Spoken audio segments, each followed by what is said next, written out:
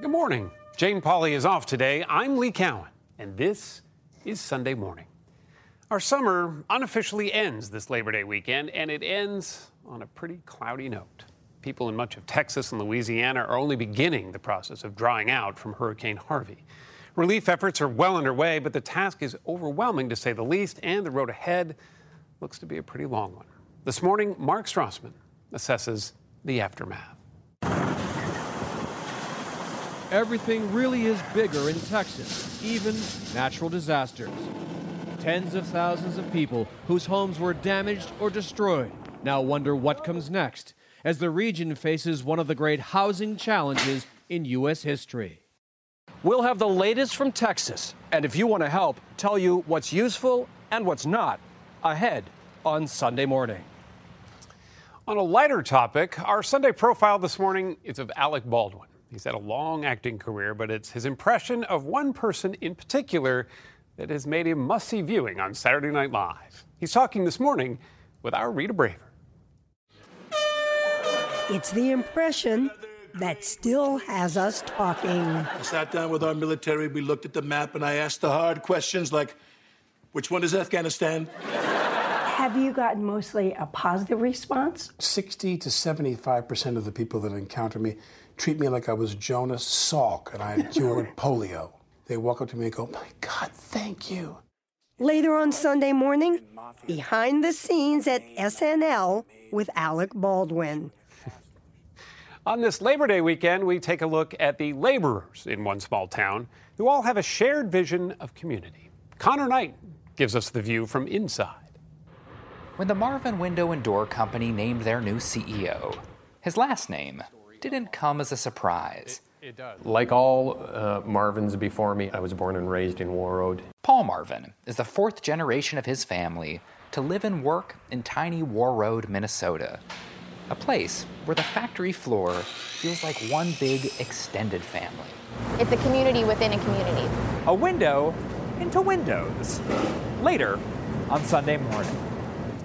The name Debbie Harry might not ring a bell at first, but I bet the name Blondie does. Tracy Smith caught up with the 70s rock star for a summer song.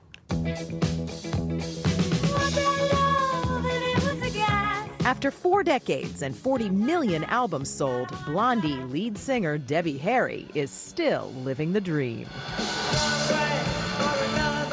When you moved to New York, what were you hoping to do? You know, I always thought I wanted to be a star. Does it take you a long time? The stellar Debbie Harry, ahead this Sunday morning. We'll also delve into the history of the Black Panther Party and its co-founder, Bobby Seale. We'll pop in to recap some of this summer's most unusual pop-up art. With Steve Hartman, we'll salute all the helping hands that pitched in after Hurricane Harvey, and a lot more.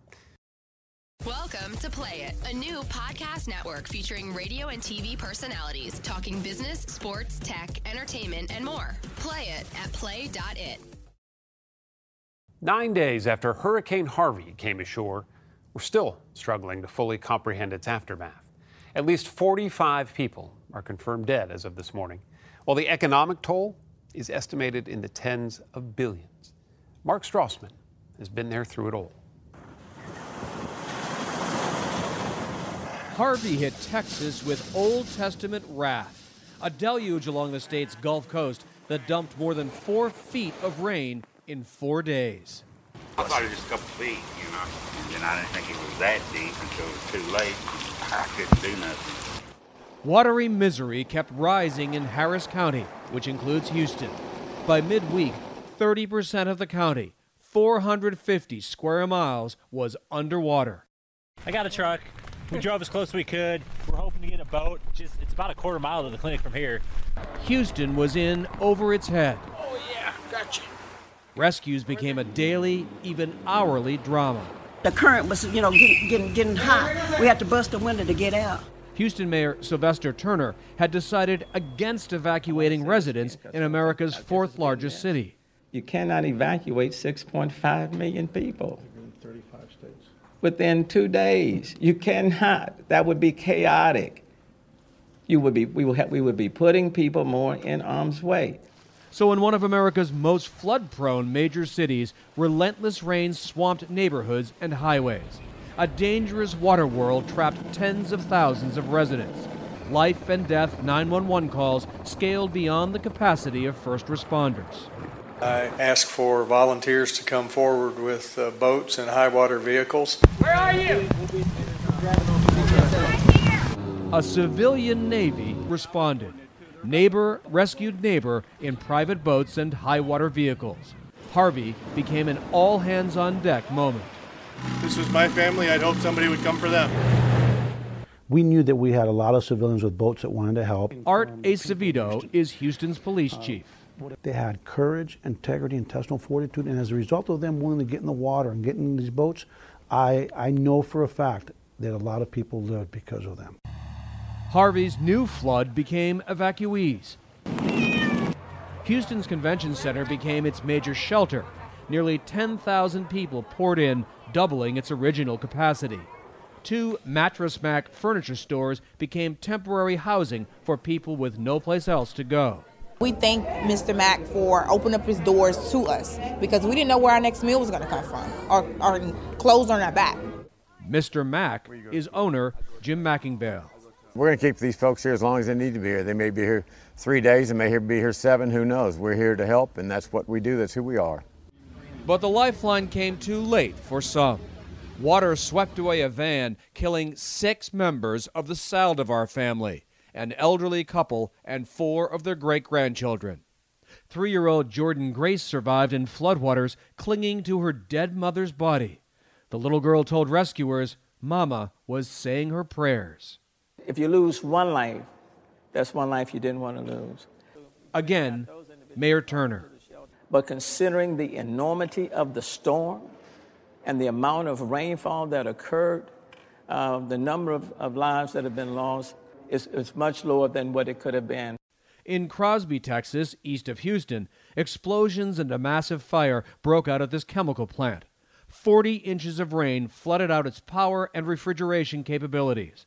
Volatile organic peroxides could burn for days. As floodwaters receded in Houston, Harvey returned with a vengeance along the Texas Gulf Coast. Rains lashed cities like Port Arthur and Beaumont. The initial estimate of property damages was $30 billion, less than 40% of it covered by insurance. Many Houston neighborhoods could remain uninhabitable for weeks. One of the signs that people will look to and what's important is how quickly that debris is being removed. What we are needing from FEMA is an advance payment on debris removal. Give me a sense of the kind of check you're looking for as a down payment. The debris removal for the city of Houston, just for the city of Houston alone, could be anywhere between $250 to $300 million. Total damage and cleanup costs could reach $75 billion, making Harvey the second most costly natural disaster in U.S. history, behind only Katrina. Its legacy of ruin will challenge Houston for the next decade. We have always faced challenges. That's who we are. But this is a city of hope and opportunity. And this is a city that will come back stronger than it has ever been. For that, I have no doubt.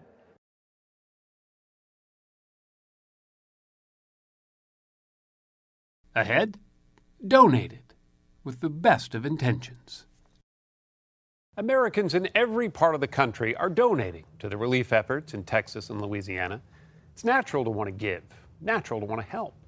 But as Scott Simon of NPR tells us, sometimes the best intentions can be misplaced. The aftermath of Hurricane Harvey reminds us all over again that when nature grows savage and angry, Americans can get generous and kind. That's admirable. It might also be a problem. Generally, after a disaster, people with loving intentions donate things that cannot be used in a disaster response, and in fact may actually be harmful. And they have no idea that they're doing it. Juanita Rilling is the former director of the Center for International Disaster Information in Washington, D.C. She spent more than a decade trying to tell well-meaning people to think before they give.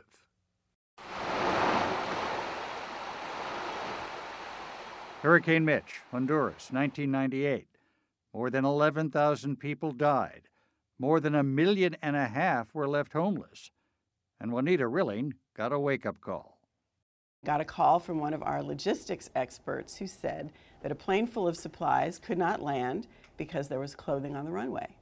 It's in boxes and bales. It takes up yards of space. It can't be moved. Well, whose clothing is it? What is it? He said, well, I don't know whose it is, but there's a high-heeled shoe, just one, and a bale of winter coats. And I thought, winter coats? It's summer in Honduras. Humanitarian workers call the crush of useless, often incomprehensible contributions the second disaster.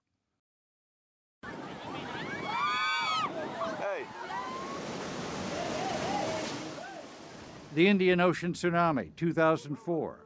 A beach in Indonesia piled with used clothing. There's no time for disaster workers to sort and clean old clothes, so the contributions just sit and rot. So this very quickly went toxic and had to be destroyed, and local officials poured gasoline on it and set it on fire, and then it was out to sea. So rather than clothing somebody, it went up in flames. Correct. The thinking is that these people have lost everything, so they must need everything. So people send everything. You know, any donation is crazy if it's not needed.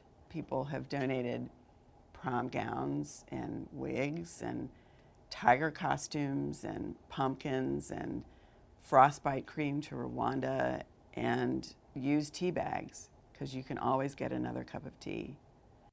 You may not think that sending bottles of water to devastated people seems crazy, but Juanita Rilling points out, this water, it's about 100,000 liters, will provide drinking water for 40,000 people for one day. This amount of water to send from the United States, say, to West Africa, and people did this, costs about $300,000. But relief organizations with portable water purification units can produce the same amount, 100,000 liters of water, for about $300. And then there were warm-hearted American women who wanted to send breast milk to nursing mothers in Haiti after the 2010 earthquake. It sounds wonderful, but in the midst of a crisis, it's actually one of the most challenging things. Rebecca Gustafson, a humanitarian aid expert, has worked on the ground after many disasters. Breast milk doesn't stay fresh for very long, and the challenge is, what happens if you do give it to an infant who then gets sick? 67 Sandy Hook School. Callers indicating she thinks there's someone shooting in the building. December 2012, Newtown, Connecticut. A gunman killed 20 children and 6 adults at Sandy Hook Elementary School. When did stuff start arriving? Almost instantaneously. Chris Kelsey worked for Newtown at the time. They had to get a warehouse to hold all the teddy bears. Was there a need for teddy bears? I think it was a nice gesture. There was a need to do something for the kids. There was a need to make people feel better. I think the wave of stuff we got was a little overwhelming. How many teddy bears? I think it was about 67,000. 67,000 teddy bears? 67,000 teddy bears. It wasn't limited to teddy bears. There was also thousands of boxes of school supplies and thousands of boxes of toys, bicycles, sleds, clothes. Newtown had been struck by mass murder, not a tsunami. I think a lot of the stuff that came into the warehouse was more for the people that sent it than it was for the people in Newtown. At least that's the way it felt at the end. Every child in Newtown got a few bears. The rest had to be sent away, along with the bikes and blankets. There are times when giving things works. As many as 50 million people along the East Coast are in the path of this hurricane. More than 650,000 homes were destroyed or damaged in Hurricane Sandy in 2012. Thousands of people lost everything. We were able to respond in a way that the big bureaucratic agencies can't. In fact, Tammy Shapiro is one of the organizers of Occupy Sandy, which grew out of the Occupy Wall Street movement. When the hurricane struck, they had a network of activists connected and waiting. very quickly, we just stopped taking clothes. They created a relief supply registry by using a wedding registry. And we put the items that we needed donated on that registry. And then people who wanted to donate could buy the items that were needed. I mean, a lot of what we had on the wedding registry was diapers. They needed flashlights. How transportable is your experience here following Hurricane Sandy? For me, the network is key.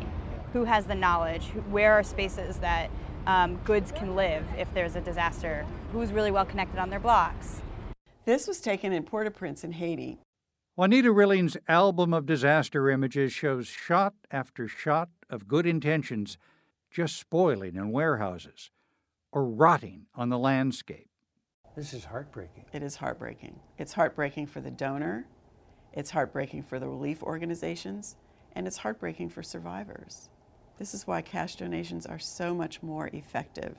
They buy exactly what people need when they need it. And cash donations enable relief organizations to purchase supplies locally, which ensures that they're fresh and familiar to survivors, purchased in just the right quantities, and delivered quickly. And those local purchases support the local merchants, which strengthens the local economy for the long run. Disaster response worker Rebecca Gustafson. Most people want to donate something that's theirs. And money sometimes doesn't feel personal enough for people. They don't feel like enough of their heart and soul is in that donation, that check that they would send. The reality is it's one of the most compassionate things that people can do. For a list of ways you can help in the aftermath of Hurricane Harvey, really help, you can go to our website at cbssundaymorning.com. You can't eat these, otherwise you'd get a mouthful of felt. But these stuffed grocery items were actually pretty popular. Just a taste of the pop-up art that popped up this summer. The 8 Till Late Corner Store popped up in New York this summer, and it was unlike any shopping experience the city had seen. Campbell's tomato soup cans went very quick. Champagne, the Murray and Shandon, is just flying off the shelf. I can't make it fast enough. British artist Lucy Sparrow created an entire convenience store out of nothing but felt. Chips, soda cans, candy, you name it. 9,000 items, all researched to look just like the real thing, but all as soft as a pillow. Felt is a material that's synonymous with childhood. It's brightly coloured. You know, coming in here is like regression therapy for anyone. It's very childlike, it's very dreamlike. It was an instant hit on social media and among budding art collectors. The whole fuzzy shop sold out in a matter of days. From bodega to barge we go, where the Windy City set sail with an art museum that drifted down the Chicago River. All these artists are really amazingly talented. Its aim was to take an industrial piece of equipment and use it to ship art to parts of the city that might not otherwise have access to a museum. It docked multiple times along the route, creating pop-up galleries right on the river's edge. And in Fort Worth, it was a Polaroid pop-up. Long before the iPhone gave us instant gratification, the Polaroid was inspiring amateur photographers and inspiring artists, too. The Amon Carter Museum of American Art set about exploring just how artists like Andy Warhol and Chuck Close used those instant images in their works, embracing the new technology in a way Polaroid might never have imagined. Just a few of the exhibits that got us thinking differently about everyday things this summer, reminding us that art can be just about everywhere we look.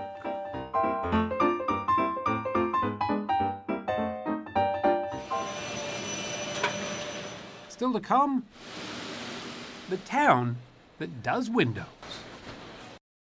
Welcome to Play It, a new podcast network featuring radio and TV personalities talking business, sports, tech, entertainment, and more. Play it at play.it.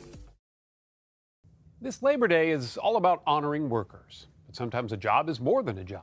When there's a shared vision, it can make all the difference. Connor Knighton takes us to a manufacturer in Minnesota to see for himself. These pieces of pine may not be much to look at, but after they're sliced into different sizes, sorted and stacked, shaped and sanded, they start to transform into something you might look through. The windows that eventually end up inside of homes like these are formed inside of this 2 million square foot factory, the headquarters of the Marvin Window and Door Company. Every product here is made to order and made in America. Just barely. Marvin is located 6 miles away from Canada in the tiny town of Warroad, Minnesota. How many people work for Marvin in Warroad? It's about 2,400. And what's the population? 1,700. So more people work for Marvin than even live in the entire town. That's true. Paul Marvin is the company's CEO. For the past 4 generations, his family has been this small town's largest employer. When great-grandpa George was starting up Marvin Lumber and Cedar Company in 1912, he went on the record a few years later as saying, you know, the reason I did it is because some of my friends couldn't find jobs, and if I didn't find jobs for them, they were going to leave Warroad. The company moved from lumber into windows, but it never left Warroad. Not when the factory burned to the ground in 1961, not when the construction business collapsed in 2008. Marvin's dedication to the local community has brought it national attention. The family business in Warroad, Minnesota, that didn't lay off a single one of their 4,000 employees when the recession hit. Kermit Jensen has been at Marvin for 32 years. We make wood parts right here. He's held a variety of titles, but he'd be the first to tell you they don't really matter. What we do doesn't define what we are. It's who we are that defines what we do. And what Marvin employees did during the recession was cut back on hours and perks so that newer employees like Tiffany Runnels could stay on the job. Working here, you almost feel like it's a community within a community. In a small community like this, when your coworkers are your neighbors, business is done a little differently. Whether we see them in church or at the grocery store or at the hockey rink, and we do, we want to be able to look them in the eye and say, we did right by you. A quick note about that hockey rink, by the way. It's huge. Warroad's other major export is hockey. 8 Olympians, several NHL stars, and more college players than they can count. But it's the work that's kept people in this town. That, and the views worth building a wall of windows to take in.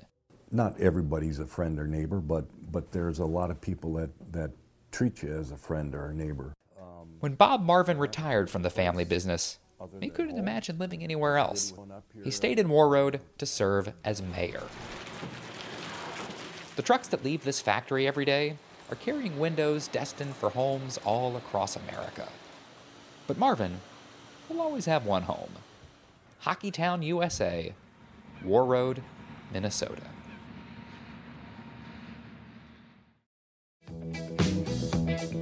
Next, the platinum brilliance of Blondie's Debbie Harry.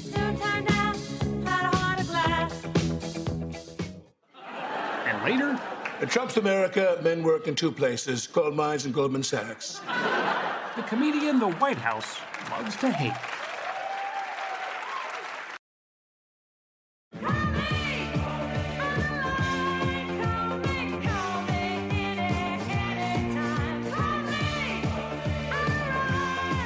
It's Sunday morning on CBS, and here again is Lee Cowan.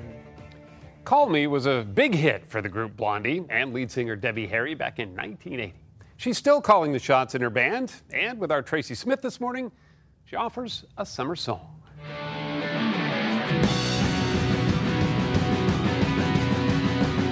It's been more than 40 years since Blondie first appeared on the New York punk rock scene.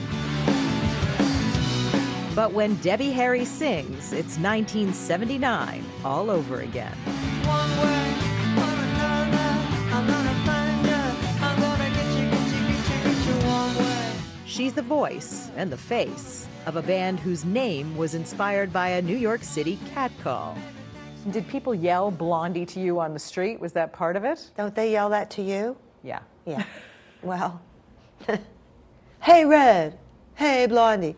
I like that you took that and made it yours and the band's. It seemed pretty obvious. It was, I felt that was something so deeply embedded in everyone's consciousness that it was a no-brainer.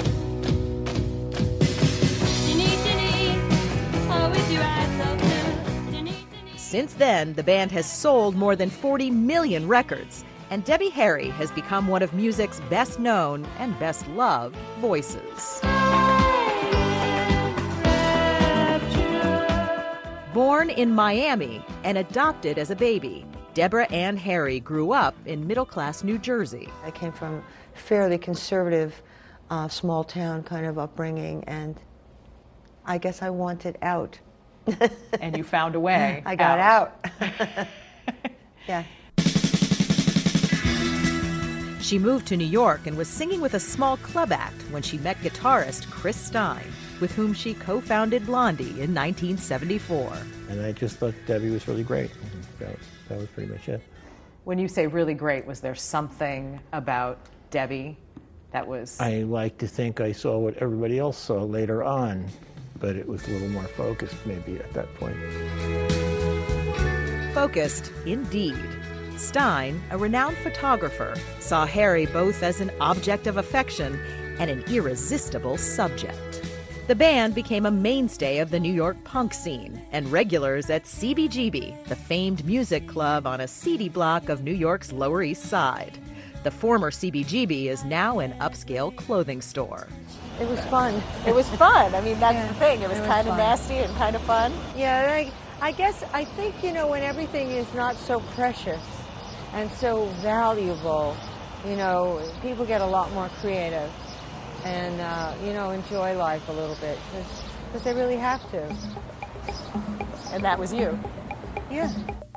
In those days, Blondie was big overseas, but didn't have a major hit in the U.S. Then came 1978, and the album Parallel Lines.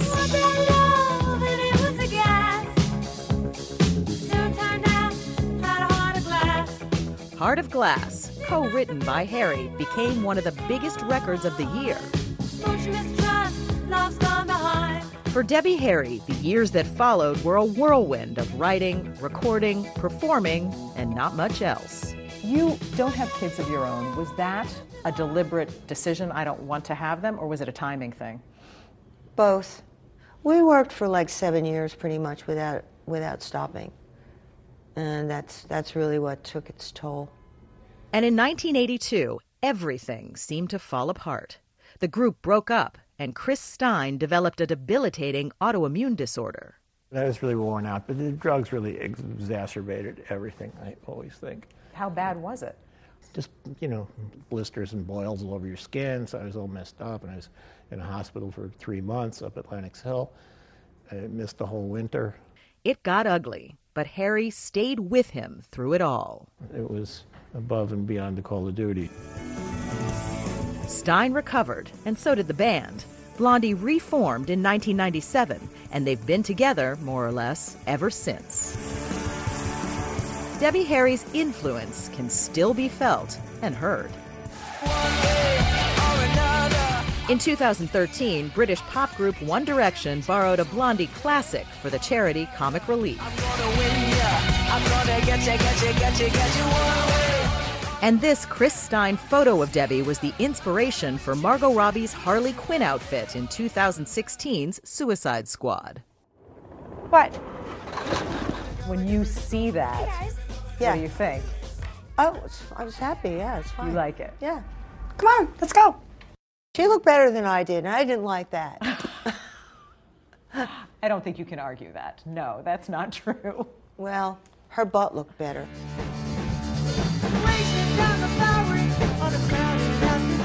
Truth is, at 72, Debbie Harry still has a look people imitate, and she never stopped writing songs, often with former boyfriend Chris Stein. How do you think it is that you've managed to remain bandmates and really friends. Yeah. Greed.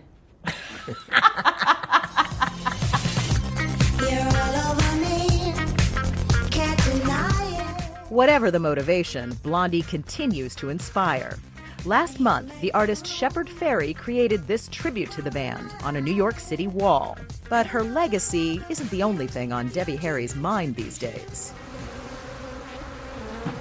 This is. Harry's become an advocate for bees, sounding the alarm about declining bee populations and their importance in food production. Blondie's latest album is called Pollinator, and Harry often shows up in bee-themed headgear on tour and for our interview. It's a terrific little headband. And do you feel like you're having some effect? Yeah, I think so. I get a lot of information, a lot of people, writing and saying, "Oh, my dad was a beekeeper," or "I'm a beekeeper." There are a lot of beekeepers, but there are problems with diseases and, having successful hives and competing with the, problems in the environment, the demise of our precious environment.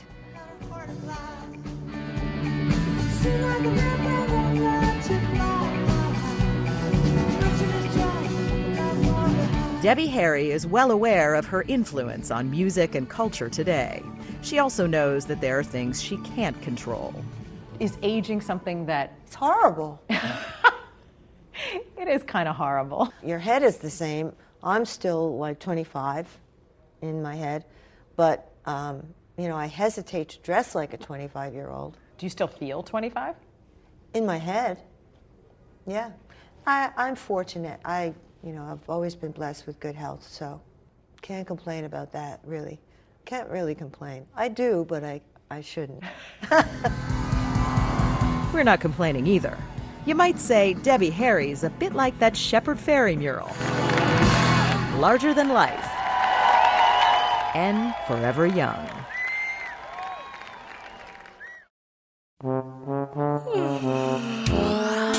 It happened this past week.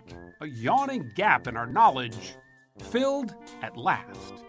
Humans do it, chimps do it, even educated dogs do it. We all do it. Yawning when we see or even hear someone else yawning. And in the latest issue of the journal Current Biology, a group of researchers sets out to solve the mystery about why it is so contagious. Don't yawn now, just pay attention. The researchers showed 36 adults video clips of people yawning, and then instructed them to alternate between trying to resist their own yawns and yawning as much as they liked. The result? Well, what the researchers concluded was that instructions to resist yawning increase the urge to yawn. In other words, fighting contagious yawning can actually feed contagious yawning. No wonder we all do it.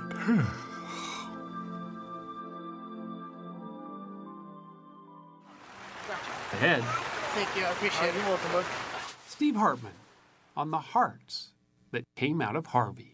Welcome to Play It, a new podcast network featuring radio and TV personalities talking business, sports, tech, entertainment, and more. Play it at play.it. For everything that Hurricane Harvey took away, thousands of helping hands tried to restore. A storm of kindness that moved our Steve Hartman. This past week, we saw what trillions of gallons of water can cover. But more importantly, we saw what it can uncover. Our potential as a nation. I know it seems like eons ago, but remember what was in the news before this? Remember when nothing was more important in America than the fate of a Confederate statue. We were literally at each other's throats over race, religion, immigration, and of course, politics. And then Harvey came and pounded us with perspective. When the roof over your head becomes the floor beneath your feet, no one cares about the color or creed of his rescuer. No one passes judgment because a hero's boat is too big or his means are too meager. No one says, "Thanks for the rope, but I'd rather wait for someone more like me." Thank you, I appreciate it. You're welcome, bud. And later, when they find themselves on the business end of a dump truck with nothing but the soggy shirt on their backs, I'm guessing no one ever thinks he's better than the person suffering next to him. A lot of people in Texas and Louisiana lost everything, but they are rich with perspective this morning and blessed with a new and priceless appreciation of their community. If everyone did this, we'd have a lot less to worry about. From the start of the storm, the volunteer rescuers were Harvey's silver lining. They risked their lives. Some even lost their lives in service to their neighbors. Continue helping people. We're going to go save some more lives, help some more people. This guy spoke for many. Spirit of Texas, that's what it's all about. But I do take slight issue with that last part. I think most Americans are heroes, just waiting for their moment. And if Harvey taught us anything, it's to be grateful for every last one of them. Which brings me to this rescue in Houston. These people were trying to save someone from a sinking car. Go, go, go, go! I don't know who these folks are, but I do know this. If you took out a Christian, took out a Democrat, an immigrant, a Republican, Muslim, or Jew, remove any link in this brave chain of Americans, the whole group is adrift and a piece of humanity is lost. In this case, the chain held. When Mother Nature is at its worst, human nature is at its best. The challenge will be, as the floodwaters recede, will we still be able to love at these same record levels?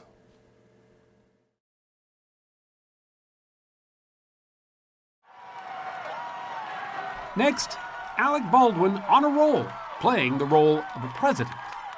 And later, some black dude said, man, what kind of Negroes are these? Black Panther co-founder Bobby Seale on activism, then and now. I am nothing like Nixon because I am not a crook, okay? Plus, I bet Nixon only got 1 scoop of ice cream for dessert, but I get 2 scoops, okay? 2 scoops anymore, okay? It's Sunday morning on CBS, and here again is Lee Cowan. That's just one of Alec Baldwin's portrayals of President Trump, and we're told to expect lots more in the upcoming TV season. Rita Braver has our Sunday profile. I want to know the secrets of Saturday Night Live. You know, what's funny about this show is no matter how many times you host the show, you are not, in mafia terms, a made man, a made member, unless you're in the cast of the show. I love things that are great. Made member or not, Alec Baldwin has hosted Saturday Night Live a record 17 times since 1990. This is the second time that This is my 17th time. Thank you. He's earned his place on the SNL Wall of Fame. There I am a million years ago and had dark hair. Look at me. Look at that. Look at how sweet I look. Was that deceptive? No. No, I was so sweet. But sweet is probably not how you'd describe the portrayal that just earned him an Emmy nomination for Best Supporting Actor in a Comedy Series. Retweet. Google. What is ISIS? In Trump's America, men work in 2 places, coal mines and Goldman Sachs. This is where This is where it really happened. This is where Trump is made. Sometimes it's different colors. I'll add color or change We the follow hair. by what he's doing. Yeah. They're not putting stuff on your face to do that, are they? That's the face that Trump insisted I make. There was no other choice. When I said Trump, he was like very angry and very pissed off all the time. No refugees. America first. Australia sucks. Your reef is failing. Prepare to go to war. Wait. Baldwin says he practices a lot just before he takes the stage. And I sit in a chair, and you think that I'm in a mental institution. Because for like 30 minutes, I just sit there and go, Gina. Have you gotten mostly a positive response, or do people go after you because they're Trump fans? 60 to 75% of the people that encounter me treat me like I was Jonas Salk and I had cured polio. They walk up to me and go, my God, thank you. I can't thank you enough. That's what you're doing is so important. Now 59, Alec Baldwin was just a boy when he developed his gift for mimicry. I learned all my accents from Mel Blanc. Remember Bugs Bunny? Every little breeze seems to whisper Louise, the birds in the trees. Today, Baldwin spends as much time as possible in East Hampton, Long Island. This is my home. This has been my legal residence since 1987. This fashionable beach town is just 75 miles, but a far cry from suburban Massapequa, Long Island, where he grew up. As he detailed in his recent memoir, nevertheless, Baldwin was set on making it, not as an actor, but as a lawyer. You're very clear that being financially stable was always a big deal for you, given your upbringing. You know, that was, I think, glaringly and clearly the one big problem for my parents. 6 children. 6 children. Yeah, my dad was a teacher. I think my dad saved his first pay stub from work his first year teaching. He was paid $4,400. Alec Baldwin started out as a political science major at George Washington University in D.C., but decided to transfer to New York University to study acting. My mother screamed at me for like a half an hour when I said I was not going to go to law school. And when I explained to my parents that going to NYU would cost them less money because of the loans I got from NYU, my father said, let's hear him out. He started getting work even before he finished college. You liked acting once you started doing it. 6 months went by, and I thought, this is really not easy to do. It is challenging. It isn't frivolous. And gradually, month after month after month, I became more enamored of it. But he also confesses that he became enamored of cocaine and alcohol. I found an answer, a way out of the trouble that I plunged. And while a cast member on the hit TV series Knots Landing, You've been bad, and now you have to be punished. He hit an all-time low. You write about a really harrowing day and night in which you essentially overdosed and almost died. Right, 1984. I did not know that about you. Well, I didn't really talk about it that much. That's a profound part of my life that affected my life, was giving up drinking and taking drugs so early on. I was 26 when I got sober. But there's still been plenty of drama. Baldwin's book delves into his stormy first marriage to actress Kim Basinger and an infamous voicemail he left for their daughter, Ireland. You don't have the brains or the decency as a human being. I don't give a damn that you're 12 years old or 11 years old. The two made up long ago. Then there's the 2013 incident when Baldwin was accused, falsely he says, of using a homophobic slur when a paparazzo got too close to his current wife, Ilaria, and their baby. Baldwin says writing about it all was a learning experience. What was the biggest thing you learned? I'm glad you asked that. The past is the past. I truly bury my past with this book. I never want to talk about the past anymore. But what a past it's been. Baldwin has appeared in scores of plays, TV shows, and films. None more popular than his role as Jack Donaghy on 30 Rock. Cookie in the middle of the day? I gave blood. Does that burn calories? But these days, Alec Baldwin says his career takes second place to his family. He has 3 young children with his 33-year-old wife, Ilaria, a yoga and fitness expert. Where are you, bud? Hi! Who dropped by our interview with their son, Raphael. He's like, I don't want to be on TV like my sister Carmen. How are you, bud? She's a lot younger than I am. She could have married a lot of different people. And I'm very grateful and very lucky. And we have 3 kids, and that is the only thing I care about now. We believe in Hillary Clinton. Baldwin does have another interest, politics. An outspoken liberal, he's toyed with the idea of running for office. Would you ever consider running for president? You wouldn't. No. A Baldwin-Trump race would be a lot of fun. But I think it would be a lot of fun, actually. Now that you say that, maybe I'll reconsider that. But I've got little kids, and I would never see them. I made phone calls, I jumped into a truck, and I posed for pictures. I went, oh. And for those wondering, this fall, Baldwin has signed up to wear that yellow wig again on the new season of SNL. I sat down with our military, we looked at the map, and I asked the hard questions like, Which one is Afghanistan? And all you have to do is just go and make the face, and people go hysterical crying. All you have to do is just suggest the voice. I go, ladies and gentlemen, and people just cackle laughing. So it's become a big deal. So basically, it's pretty good to be you these days. It's very good.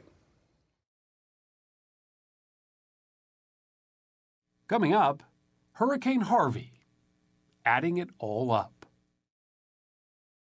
Now, a look at Hurricane Harvey and its aftermath by the numbers.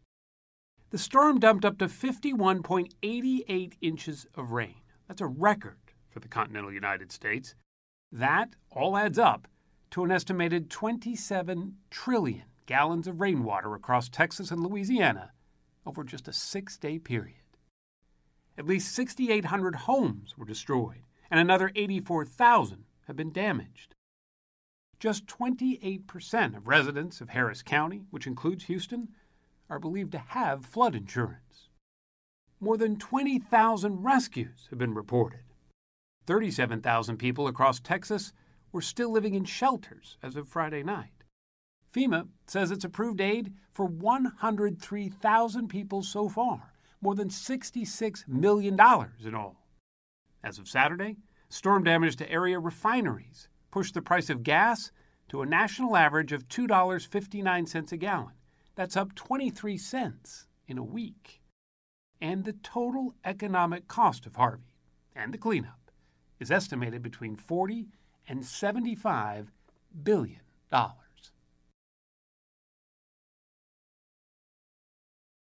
Ahead. This was all power to all the people. We was beyond just power to black people. The Black Panther Party and lessons for today. Half a century has passed since the Black Panthers first came on the scene. They were champions of equality to some, but dangerous subversives to others. The surviving Panthers, including one of its most prominent leaders, are still working to make their party's case.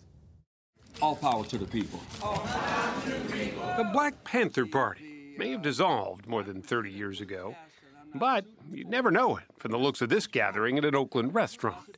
They had reconvened briefly to celebrate the 80th birthday of one of the Black Panthers' founders, Bobby Seale. Comrade Chairman, Bobby Seale. He's a little rounder these days, and perhaps a little slower. I did not want to be walking over like this. Okay. But at 80, Seale hasn't lost a flicker of the fire that helped change the political landscape of the 1960s. This was all power to all the people. We was beyond just power to black people. Power to the people. Time hasn't dulled the sharpness of their swagger, the leather jackets, the berets, and the guns. For many, the Black Panthers and their defiant image remain as relevant and as controversial today as ever. Take Beyoncé. When her dancers borrowed the Panthers' iconic look at last year's Super Bowl, both praise and criticism flew. It was a complete revelation, I think, to how the Panthers continue to capture the imagination. It was important for folks to feel what going through a newspaper was. Renee de Guzman curated the All Power to the People exhibit at the Oakland Museum. Not in my wildest dreams would I imagine a Black Panther show being a blockbuster. Perhaps that's because the Panthers have become as much pop culture as political party. Their message was branded with contemporary but often inflammatory artwork. They were the first to use the term pig to refer to the police, which to this day remains as offensive to police officers as the Black Panthers intended it to be. Why a pig? A pig for them was a dirty animal. It was an animal without morals, and it was also a very dangerous animal. We've got to get rid of the pig! Their approach raised eyebrows and tempers all around the country, but they were not without structure. Seale wrote a strict 10-point platform, the party's founding principles, on this legal pad that somehow managed to survive all these years. This is all your handwriting. This is all my handwriting, my printing. He hasn't seen it in years, but can recite every word of it to this day. We want freedom and power to determine our own destinies. It demanded, among other things, access to better housing, education, and an end to police brutality. Do you think this is still relevant today? Every nickel of it. Grim-faced and silent, a file of angry young Negroes. The Panthers first got national attention when members marched, armed, to the floor of the California State Assembly, taking advantage of the gun laws at the time that allowed a firearm to be carried openly. The arms ban forced its way past surprised and bewildered state police. It wasn't just a stunt. Bobby Seale of Oakland read a statement protesting the killing of a young Negro. It was an extension of the Panthers' armed citizen patrols. They had been formed to monitor, some would say intimidate, police. Cop says, you can't observe me, and we recite the law. You cannot remove a person's property from without due process law. Step back, you cannot touch my weapon. It is private property. And some black dude said, man, what kind of Negroes are these? Seale was chairman of the Black Panthers, while Huey P. Newton was its Minister of Defense.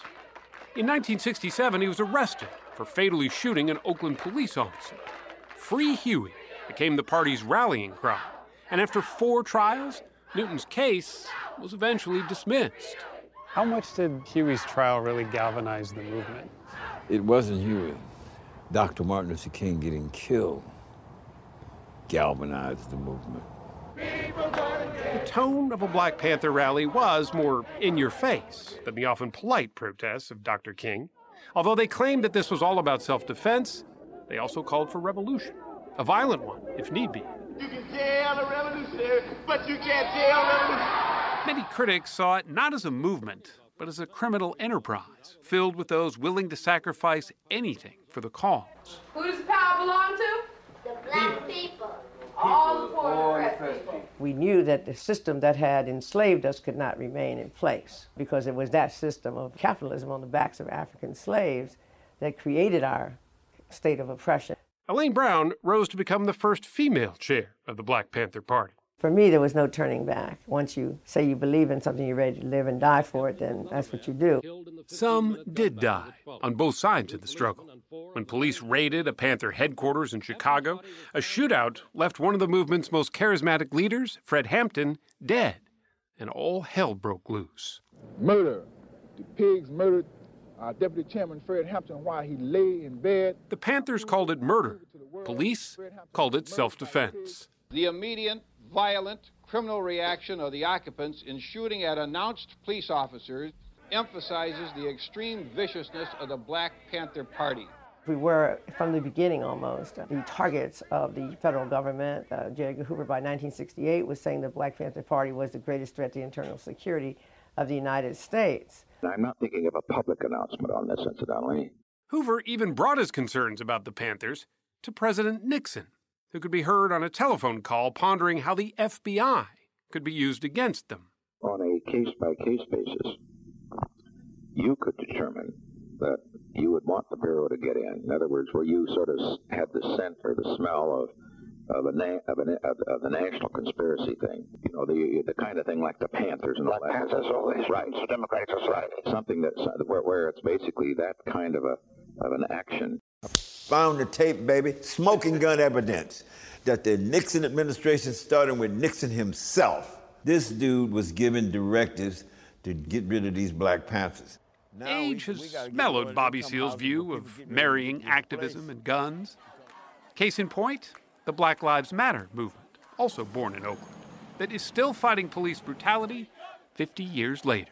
When kids come up and ask your advice today about guns, you tell them... You don't need guns today. The cell phone is the best piece of technology we got to observe cops. You can have an international cop watch program without a gun. That's where Seale says the Panthers went wrong, letting their militant protests overshadow what he saw as their larger purpose, community service.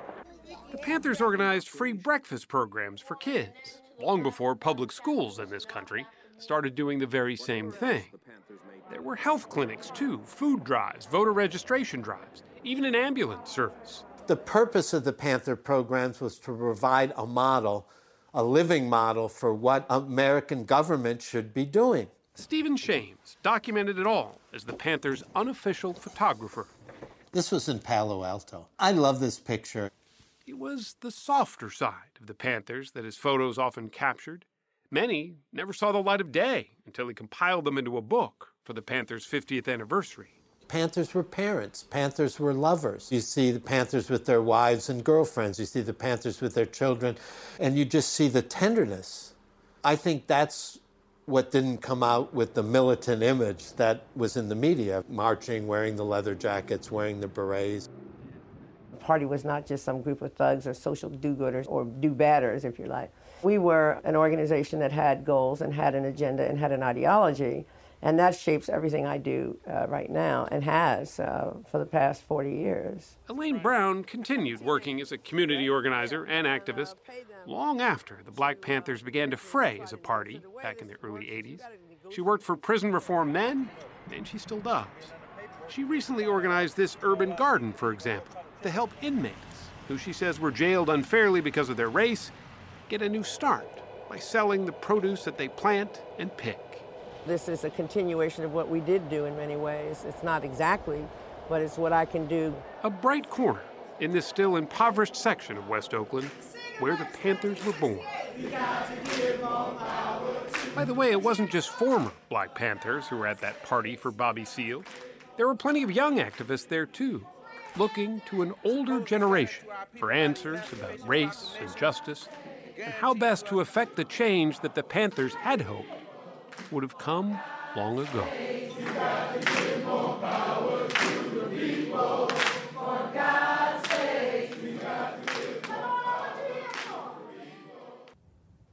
I'm Lee Cowan. Jane Pauley will be right back here next Sunday morning. In the meantime, we hope you enjoyed the rest of your day.